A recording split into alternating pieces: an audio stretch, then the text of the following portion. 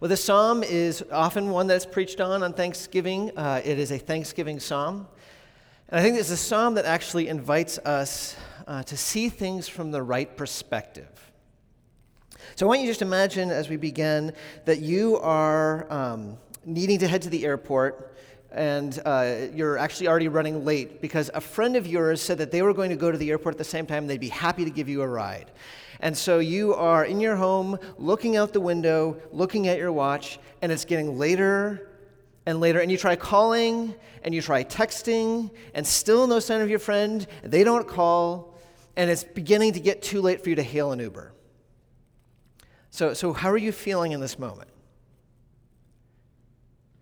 My guess is many of us start feeling angry and frustrated, and how could my friend be cutting it so late? Or how could my friend maybe have even forgotten me?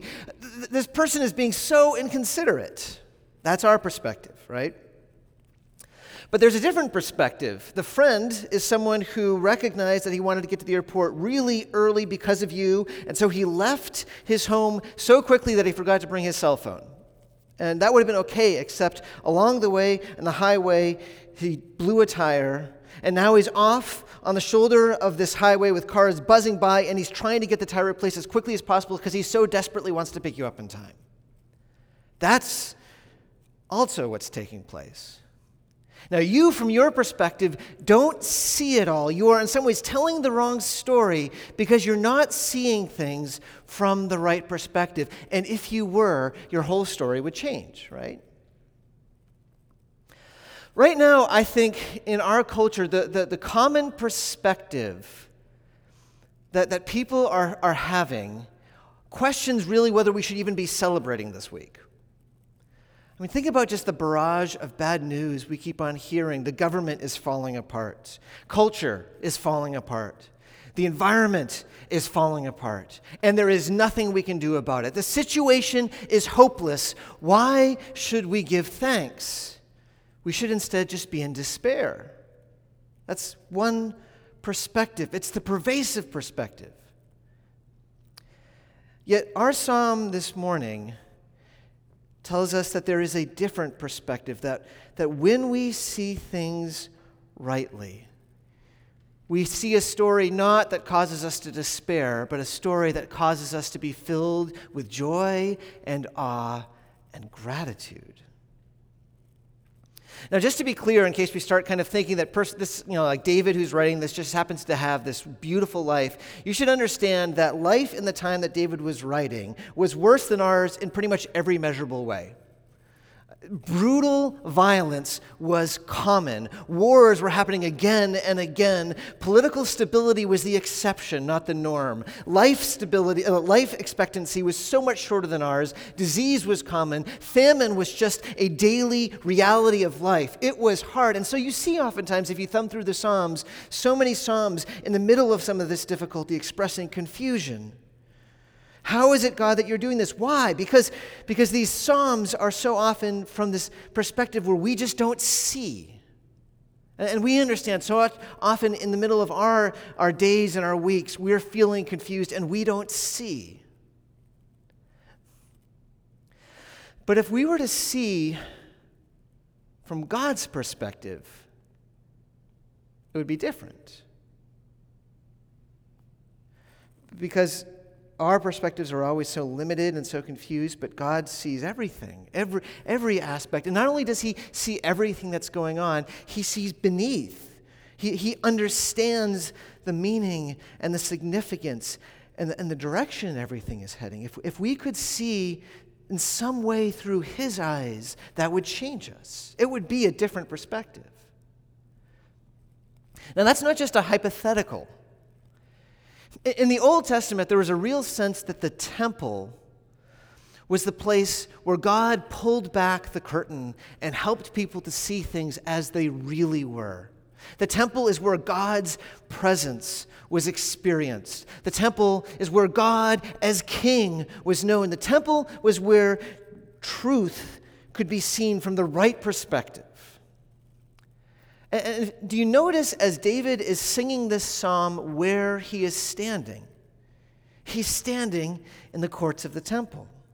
Praise is due to you, verse 1, O God, in Zion. Verse 4, blessed is the one you choose and bring near to dwell in your courts. We shall be satisfied with the goodness of your house, the holiness of your temple. He is standing in the courts of the temple, and that is changing his perspective. It enables him to see the goodness of God. At the very beginning, it says, praise is due to you, God in Zion. To you all vows shall be performed, O you who hear prayer. It was common in that day of farmers that in times of distress where they weren't sure whether the crops would go well or not, they would make promises to God saying, Lord, if you give us the crops that we need, we will give you a portion back. And God says specifically in his law, when you make vows, bring your vows to the temple, offer them up to me, and then feast on it together. And as you feast, you will remember in my presence that I am good.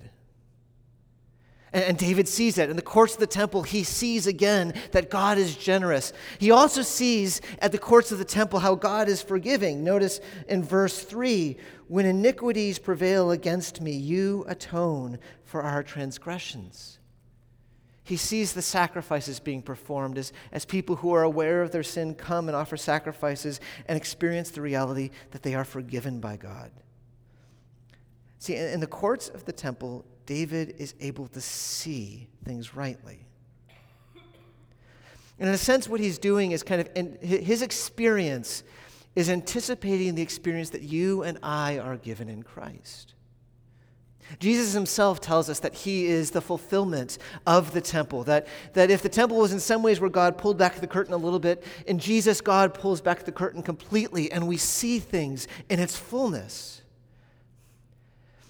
In Jesus, as we stand in Christ, we see. We have seen that we have a God who is so generous that he gives us his Son, and he gives and he gives. We have seen that our God is so committed to bringing us to him that his Son has died on the cross, and we are forgiven. We have seen that Jesus has conquered, that our future is certain. As we stand in Christ, we see it is a different perspective that enables us to see this world differently. And that's what David is saying in the psalm, that if we want to see, we need to stand in the right place. We need to stand with the right perspective and look from the perspective of what God has shown us, to stand in the temple courts, to stand in Christ, and to see from there. And notice what David sees. Notice first in verses 5 through 8, he looks at the world. You can see that in a couple of times he talks about in verse 5, the hope of all the ends of the earth. And verse 8, he talks about all the ends of the earth. He's looking at all of the earth, and what does he see?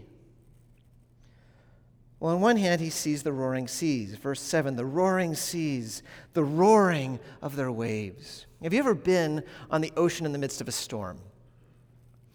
It's one thing to see it from the coastline. Already the waves look tumultuous, but if you're in a boat when it's happening, you are being tossed and turned, and it feels chaotic, and it can be terrifying. And that's what David is speaking about here. And he's using it as a metaphor. If you look at it, the roaring of the seas, the roaring of the waves, the tumult of the peoples. He looks at the world, and on one hand, he sees nations fighting against nations, people fighting against people. And Israel is this tiny little country surrounded by massive empires, and it's like a rowboat being tossed to and fro on the waves. The waves are roaring. And if you were standing outside of the temple courts, if you were standing from a different perspective, it might be enough to cause him to despair. Just like us, we look and we see the tumult of the peoples, the disorder, the chaos, and it can be terrifying and we can despair, but that is not how David sees things because he's standing within the courts of the temple. And what does he see? He sees that there is one who is greater than the chaos, that God is the one who stills the roaring of the seas. He stills them. He's the one who has established the mountains. So as strong and as fierce as the ocean waves are, the mountains stand firm, completely unmoved, because God himself is the one who is unmoved. As things are chaotic, his righteousness is unyielding. His promised faithfulness is as hard as rock that cannot be moved. By awesome deeds, you answer us with righteousness, O God of our salvation. In the midst of chaos, there is a certainty and there is a hope. And as David looks, he feels awe and gratitude. And can we not, as we stand in Christ, see the same thing? The nations rage, evil rages, death rages, and yet Christ goes to the cross and he conquers death and he crushes Satan under his feet. Chaos and evil rage all around us, but Christ says, all authority has been given on heaven and earth to me. And as people go and make disciples, those who once were in the thralls of Satan no longer have to fear Satan's tyranny because Christ has won. The world seems chaotic, and yet in Christ we know that God is working all things for our good, and that one day all things will be good. Because we have a God who subdues chaos. I invite you even just to think for a moment, as we already have begun to do over this past year.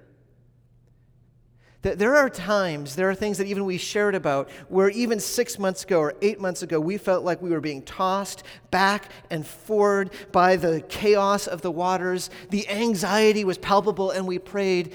And how many times can we look back and say, that's not our case anymore? Because God has been faithful and he has subdued the chaos. I was just thinking about for our church. About almost exactly a year ago, Michael Langer made the announcement that he was going to be leaving this young congregation in Palos that still is being established. That was just 1 year ago. And it probably felt to some people like, what's going on? This feels chaotic and unpredictable. And yet, what has God done? He has brought this church, this congregation of Palos, through that instability to having a pastor, and they are stronger than they've ever been before. God has subdued the chaos. And he's done that in your life and mine. Outside in our situations, but even within, there's our own sin, and yet God is working and making us whole. He is the God who subdues the chaos, and if we can stand in Christ and look rightly, we also will be filled with awe and gratitude. And David looks even not just at the whole earth, but he looks at the land. That's what verses 9 through 12 9 through 13, whereas before it was about the nations, now he's looking at the land. And again, this would be, if he stood outside of the temple courts, a reason for anxiety and concern. See, if you lived in Egypt, you had it good because the Nile River made irrigation a constant. Crops were always coming because whether it rained or not, you had a river to make sure that the land was plenty irrigated. But not so for Israel. For Israel, you always had to wait with uncertainty, needing the rain. The rain was what it would take for animals to be able to have fields to eat from. The rain is what it would take for crops to grow. The rain was the source of life, and it could be terrifying because it was uncertain. But that's, as David stands from the courts of the temple, that's not what he sees. He sees you visit the earth and water it. You greatly enrich it. The river of God is full of water. You hear what he's saying? Egypt might have their river. We have the river of God. He is the one who again and again pours rain when it is needed. And the river of God is full of water. And what's the effect? Verse 11, you crown the year with bounty. Verse 12, the pastures of the wilderness overflow. And what is the response to this abundant generosity? The hills clothe themselves with joy. From the courts of the temple, David looks and he sees God pouring out his generosity again and again and again. The river of God is full of water.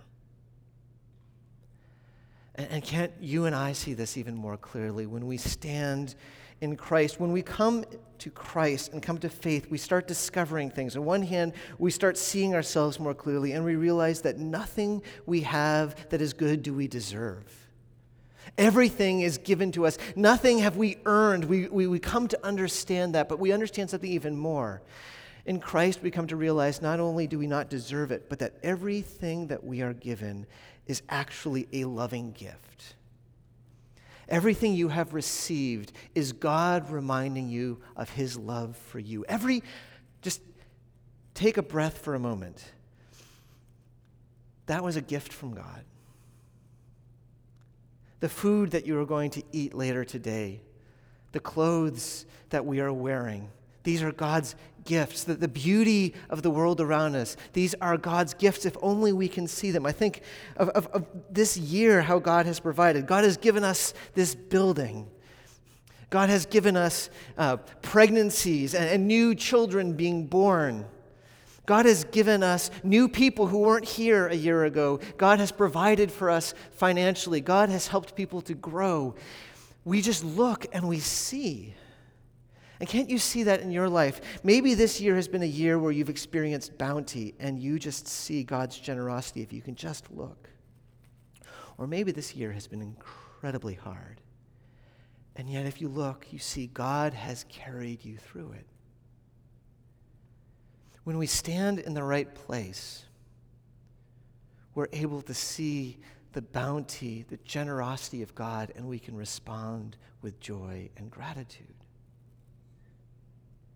Do you see what he's saying? God has brought us into a new perspective. He has opened our eyes to see him and the world differently. And when we are able to see things in terms of who Christ is and what he has done, when we're able to put those glasses on, what do we say?